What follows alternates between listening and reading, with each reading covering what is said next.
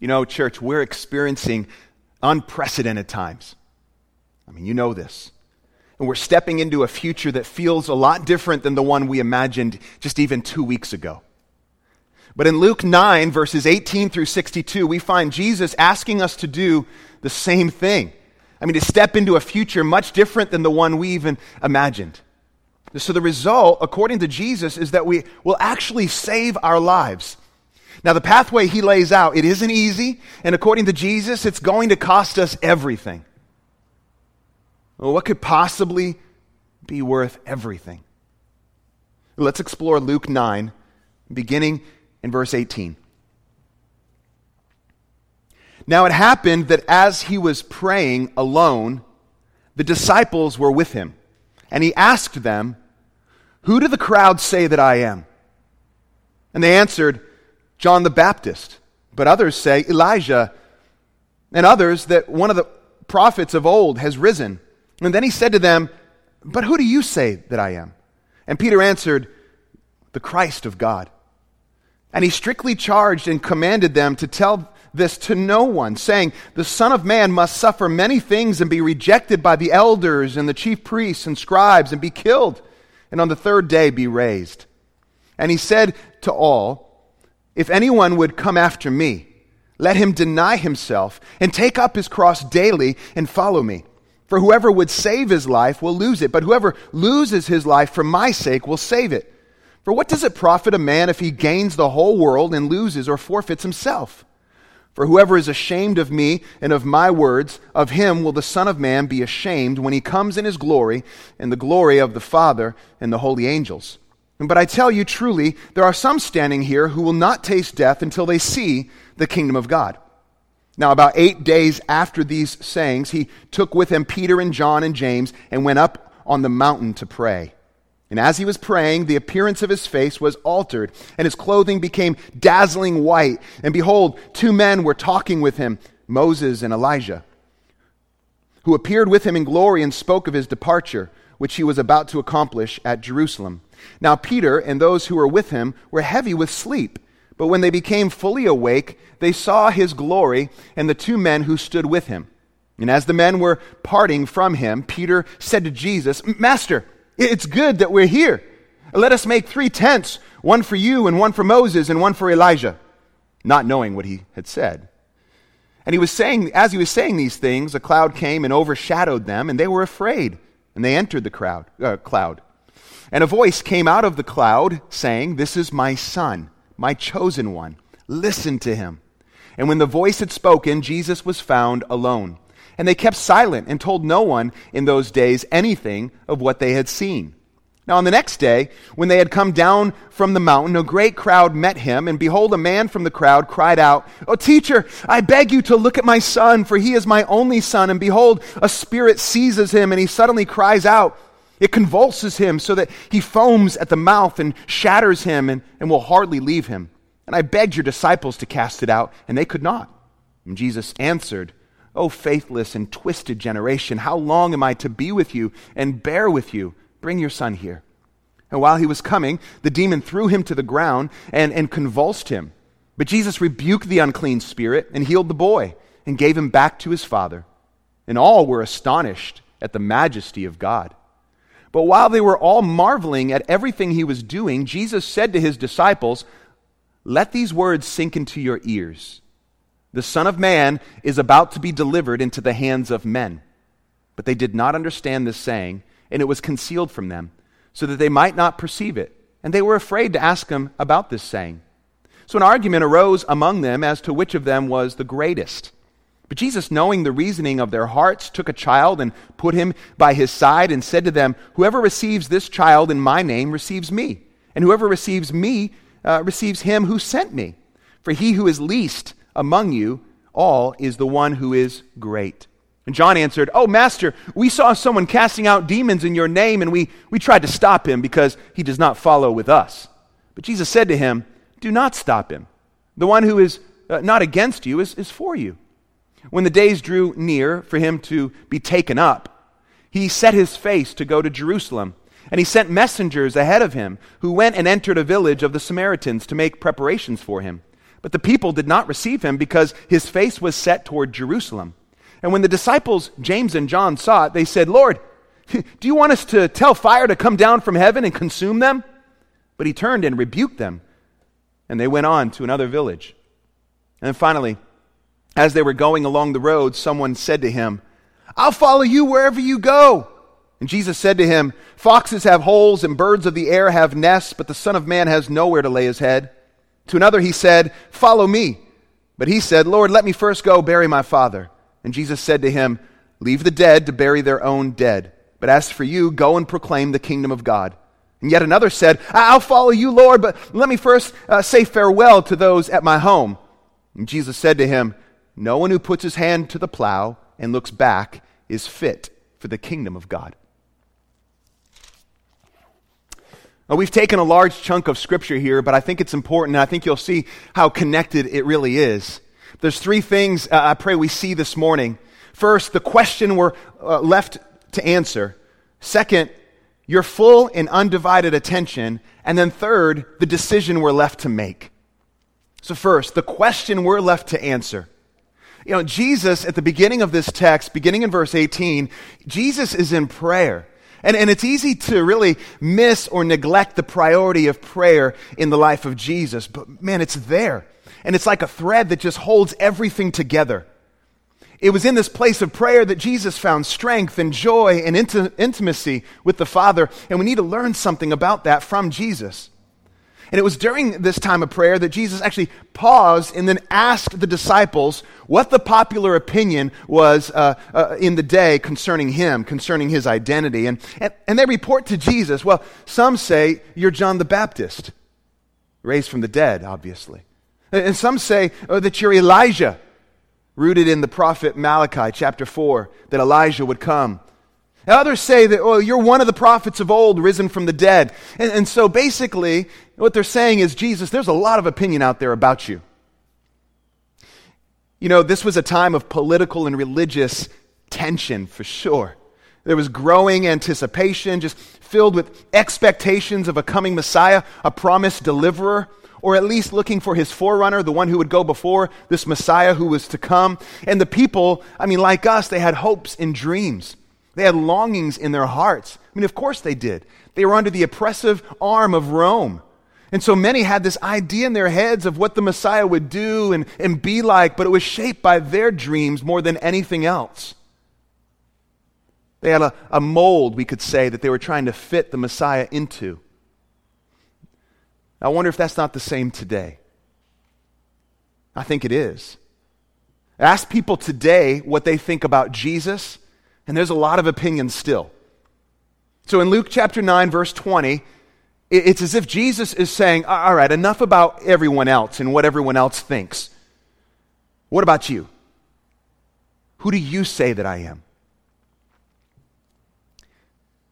Have you ever been caught off guard by a question that you thought was directed at a large group, but then you realize, oh no, I'm being asked? And maybe if you're a student and you've been in class, and your teacher is asking a question and you think you're safe until she says, Jude? Or, whatever. What do you say? What do you think the answer is? And you feel those butterflies in your stomach and you're just like, oh, okay, this is getting real. It's getting real for the disciples. The answer to this question, it actually changes the future of the person answering it. Every time. Every time. Now, who is Jesus was actually a question the disciples had asked before. Do you remember the storm? They were in the boat and they saw Jesus rebuke the wind and the waves, and they're just like, who is this? It was the right question to ask after seeing something like that. But now they're being asked by Jesus himself, who do you say I am? And I imagine this long pause after Jesus asks the question. Maybe you could hear crickets in the background. And then all of a sudden, Peter kind of looks around and he speaks up for the rest. And he says, you're the Christ. You are the Christ. And we're used to the name Jesus Christ. We're used to that. But Christ is a title. It's not his last name. He is the Christ. Peter and the disciples with him, they're in unison here, and they're saying, Jesus, you're the promised Messiah, the anointed one, the chosen one of God who will usher in the kingdom of God, the rule of God. That's who you are. Well, we believe that. You would expect Jesus to say, yes, Peter, you got it right. High-fiving him, you got it right. Come on, let's go. Let's go tell the world. It's not what Jesus says at all. Look at verse 21. And he strictly charged and commanded them to tell this to no one. What? Jesus doesn't deny it. He doesn't say, oh no, you've got it wrong, Peter. I'm not the Christ. I'm not the divine deliverer you've been hoping for. No, he doesn't say that. Peter got it right. Jesus is the Christ, and yes, he came to deliver, but not how the people or even the disciples in this moment actually imagined. And that's why Jesus, really, they get it right, but Jesus pushes the pause button and says, okay, listen, don't tell anyone, not yet. No, there's going to be a day when you're going to tell everyone, but not yet. They still had some misconceptions and some, that mold that they had tried to force Jesus into, that we all try to force Jesus into, that had to be shattered. So Jesus goes on from identity. Jesus' identity is quickly, it just leads into a clear declaration of his mission. Well, what does he say after telling them, don't tell anyone? Verse 22, saying, the Son of Man must suffer many things and be rejected by the elders and the chief priests and the scribes and be killed, and on the third day be raised. So he goes from identity, this is who I am. Jesus is saying, you got it right, Peter. But he goes right to mission. This is why I came. This is where I'm headed, Peter. Disciples, I must suffer. I must be rejected. I must be killed. I must be raised. So he moves from identity to mission, and then he goes into the call on those who would actually come after him or follow him. And he presents these non-negotiables in verse 23. What's he say? He says, you must deny yourself, you must take up your cross daily, and you must follow me. And then in verse 24, whoever would save his life or try to hold on to his life will actually lose it, but whoever loses his life for my sake will save it. And then in verse 25, he says, now go ahead and make the comparison. Make the comparison. Let's say that you get it all. You get the house of your dreams. You have all the cars that you want. You've got the drop-dead gorgeous wife and the 3.5 kids and the picket fence and the job that you always wanted. You've got thousands of followers on Facebook. I don't know. Just to say you have it all. Everyone loves you. Let's just say you have it all, but you lose yourself. Jesus is saying, what good is it? What good is it? Make the comparison. And actually, Jesus does this quite often in his ministry. He's calling those who want to follow him to surrender, to give up, to make the comparison. You want to run after the things of this world, or do you want to run after me? Is this what you want to live for, or are you going to live for me? Am I going to be priority, or are these things going to be priority? Make the comparison. So he's calling the disciples, he's calling us today to make this comparison.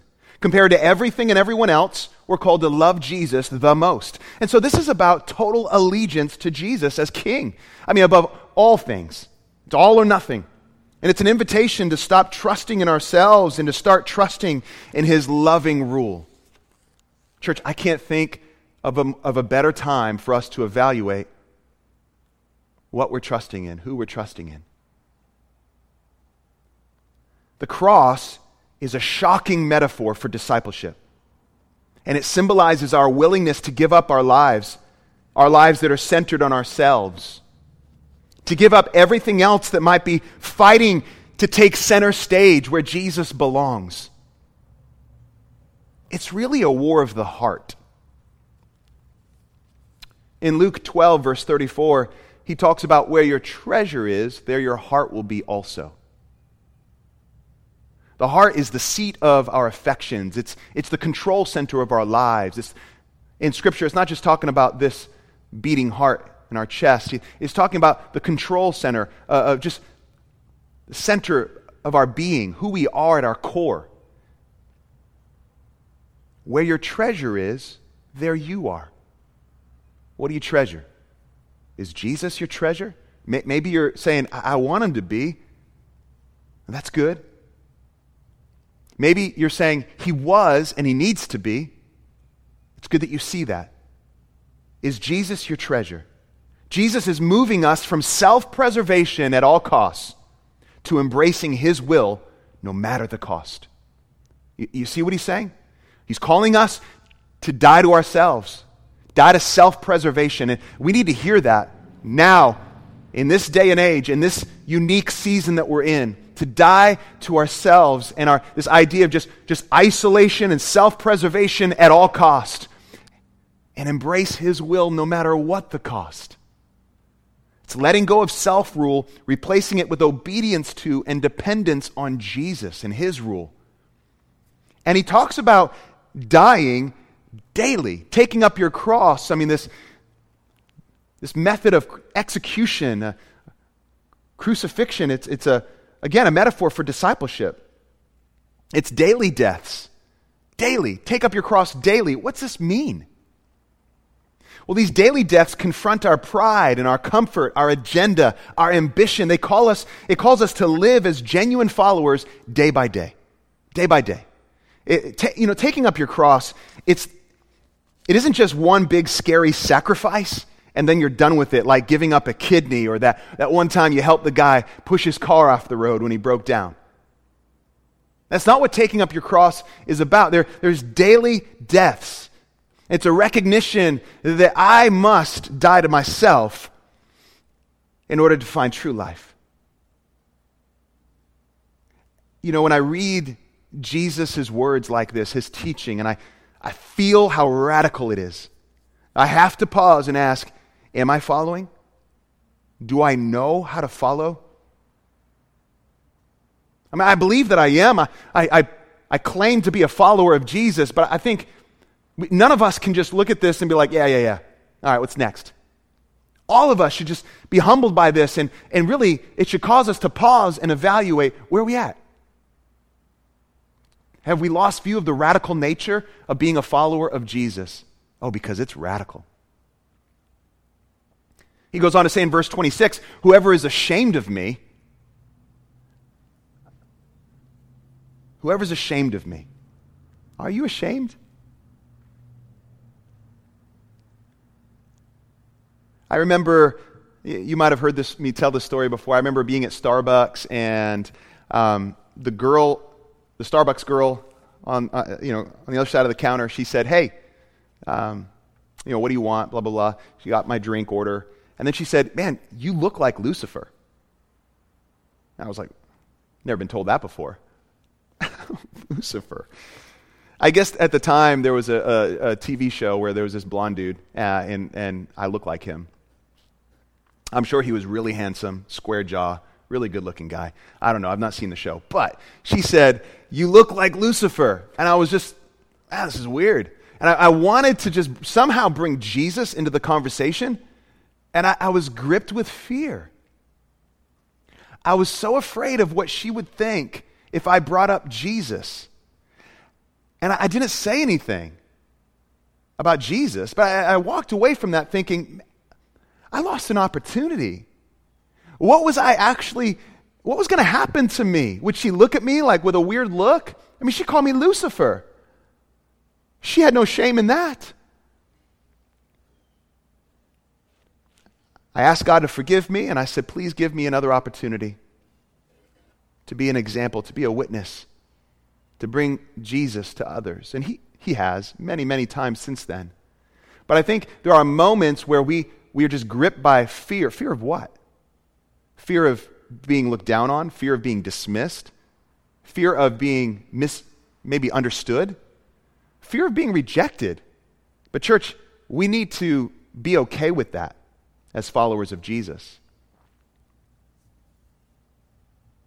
Who do you say I am is the starting place. Once you've reached a conclusion to that question, you can move on to the next. Jesus is essentially asking, do you want to lose yourself? And no one would say, oh yeah, I want to lose myself. Yeah. No one would just say that. Well, Jesus doesn't want you to lose yourself, not lose yourself to the world. He wants you to lose yourself to him, because in him is life. And this isn't simply about knowing what Jesus says or even agreeing with it. It's about believing it and acting on that belief, because you can know it, you can even have it memorized, you can agree with it and be like, yeah, I believe Jesus is the Son of God. I mean, yeah. But do you believe it? And does that belief shape you, shape your actions? Anything worth dying for is actually worth living for. Now think about that. Jesus is worth dying for. And he's calling us to die so that we can really live, and live loud for him. So we've seen this first question, and it's a question that we all need to wrestle with. Who do you say I am? Second, your full and undivided attention. Verse 27 actually transitions us to the next scene, where Jesus says in verse 27 that some standing there will not taste death until they see the kingdom of God. And then, very next scene, verse 28, now about 8 days after these sayings, he took with him Peter, John, and James. So there's an important transition there. Peter, John, and James are about to see the kingdom of God, or at least the veil will be removed just a little bit. They're going to see a little glimpse of the beauty and the splendor of the kingdom, the rule of God through his son Jesus. And so there's this connection there. Well, Jesus is on a mountain praying again. There's prayer again. And Peter, James, and John are with him. And this is known as the transfiguration. Now that word just means change, or Jesus is transformed in front of their eyes on this mountain. And as I said, the veil is just lifted a bit where they could see a glimpse of his brilliance and glory, a glimpse of the coming kingdom. His face changed. His clothes were as bright as lightning. And then with Jesus, Moses and Elijah appear on this mountain. And they're talking about his departure. What in the world? The word is Exodus. They're talking about Jesus' Exodus. And we're given a little clue in verse 31 as to what this is all about. Verse 31, they appeared to him in glory and spoke of his departure, which he was about to accomplish at Jerusalem. What was he going to accomplish at Jerusalem? Well, he was headed towards Jerusalem to die. This exodus, this departure, would be his death. And they were talking about what Jesus would be accomplishing through his death. And I think it actually makes sense. If you remember, Moses led Israel through that mighty exodus or departure out of slavery to Egypt. Jesus is going to lead his people through a greater exodus, through a greater slavery, a greater departure out of slavery, out of sin, out of shame. And how is he going to do this? How will he accomplish this great exodus? It will be through his death. Through his death, through his resurrection. So here we have Moses, who represents the law, and Elijah, who represents the prophets. And Jesus came to fulfill the law and the prophets. Everything that the law and prophets had spoken of, it was to be fulfilled in Christ. And actually, Jesus talks to the disciples about that after his resurrection, before his ascension in Luke 24. I encourage you to read Luke 24. It's a powerful chapter of fulfillment. The law and the prophets will be fulfilled. And so Peter and James, I love this, they've got heavy eyes, they're just sleepy. And Peter says something, he blurts something out. Oh, it's good for us to be here. Let's get 3 tabernacles. We got 3 people, Moses and Elijah. He's just kind of going, doesn't even know what he's saying. I just love that. And then this cloud envelops them. And the cloud, it reminds us, remember that cloud in the desert that was with Israel when they were going through the desert for 40 years? Symbolic of God's presence. Well, here it is again, God's present. And it envelops them, and God the Father could have said anything in this moment, and what does he say? What does he say?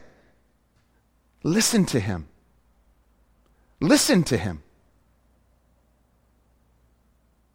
Listen to who? To Jesus.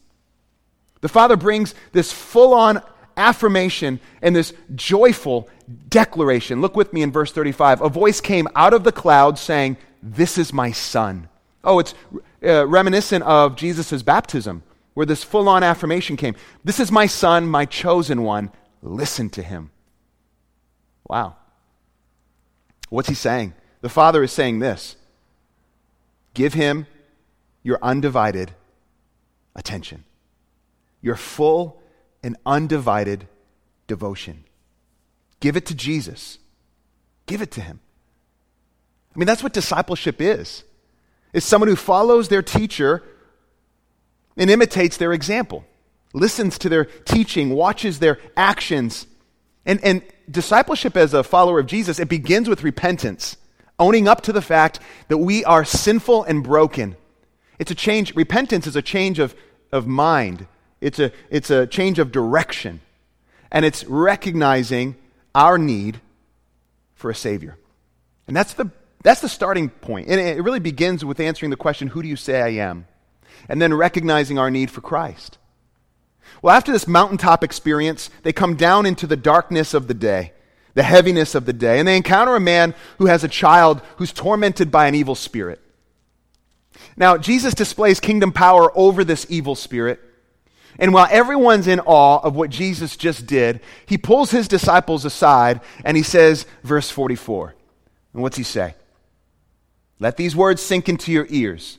The Son of Man is about to be delivered into the hands of men. Why does he say this? Because this is how victory is to be won. True victory over the powers of darkness will ultimately be defeated through his death, through his resurrection. So he says, let these words sink into your ears. Parents, you ever say that to your kids or something similar? Like, hey, listen up. Don't forget this. This is so important. And then they wander off and you're like, yep, they just forgot it. Like they literally just forgot it. And that's what happened with the disciples. They don't get it. It doesn't sink. Instead, the next few scenes, it's kind of humorous. I mean, they start to fight about who's the greatest, and they try to stop a man casting out demons because, oh, he's not a part of their crew. And then when they come to the Samaritan village, I mean, they want to call fire down from heaven like the old prophet Elijah in the Old Testament. And Jesus rebukes them. Oh, they're all mixed up. Their ambitions are exposed. But aren't you thankful for grace, that there's room for mixed up disciples? Listen to him is reverberating in our ears. It should be. Give him your full and undivided attention. And that leaves us with point 3, the decision we're all left to make. It began with a question. And then it began with the instruction of the Father himself to give Jesus your full and undivided attention. And then finally, we see this decision we're all left to make.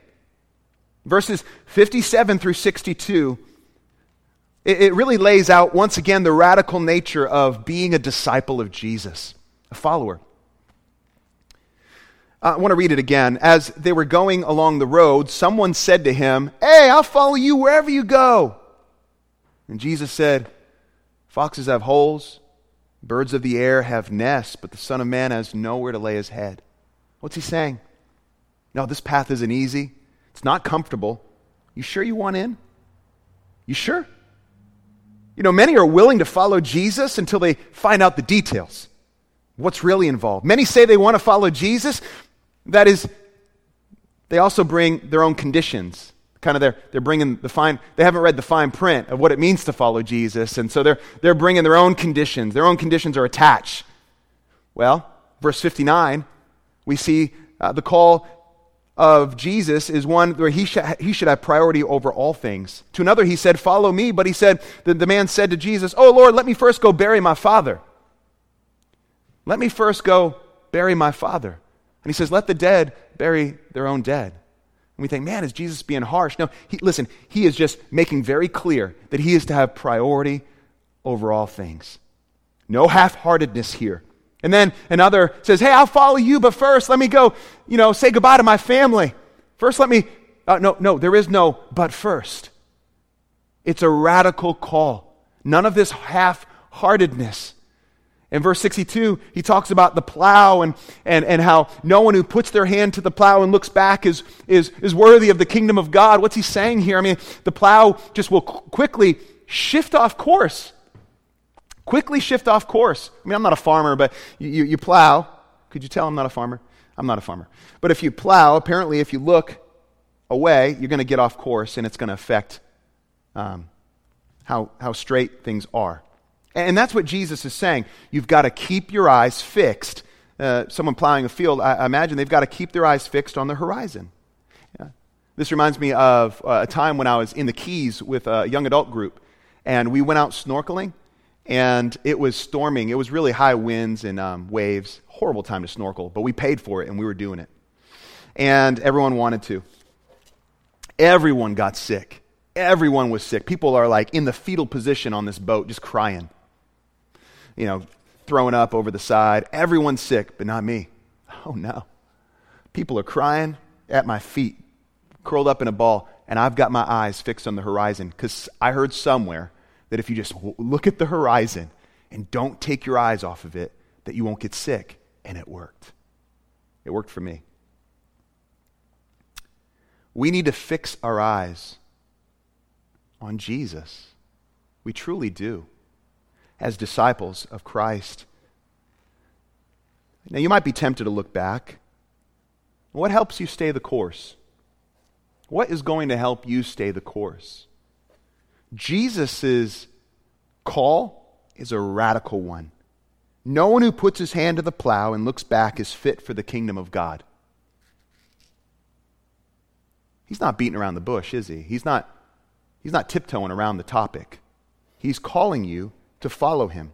And this isn't about trying harder. It's about surrender. This isn't about behavior modification.